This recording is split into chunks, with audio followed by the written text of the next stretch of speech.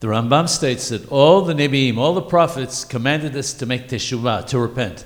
The Jewish people will only be redeemed through teshuvah. The Torah has promised us that finally Israel will repent at the end of its exile and will immediately be redeemed, as it says, והיה כי יבואו עליך כל הדברים האלה ושבת עד השם אלוקיך ושב השם אלוקיך את שבותך וריחמך. And it shall be that when all these things come upon you, and you shall return to the Lord your God will return your captivity, have mercy on you, and return you. It seems to me that if the final redemption will only come through repentance, and that in the end everyone will have to repent, then it's in our best interests not to wait till we're forced to do so later, heaven forbid, but to make teshuvah now. Teshuvah can be made at any time, but as we know, the month of Elul and the 10 days of repentance are specifically the time for teshuvah, and we should not miss the opportunity when it's in our hands.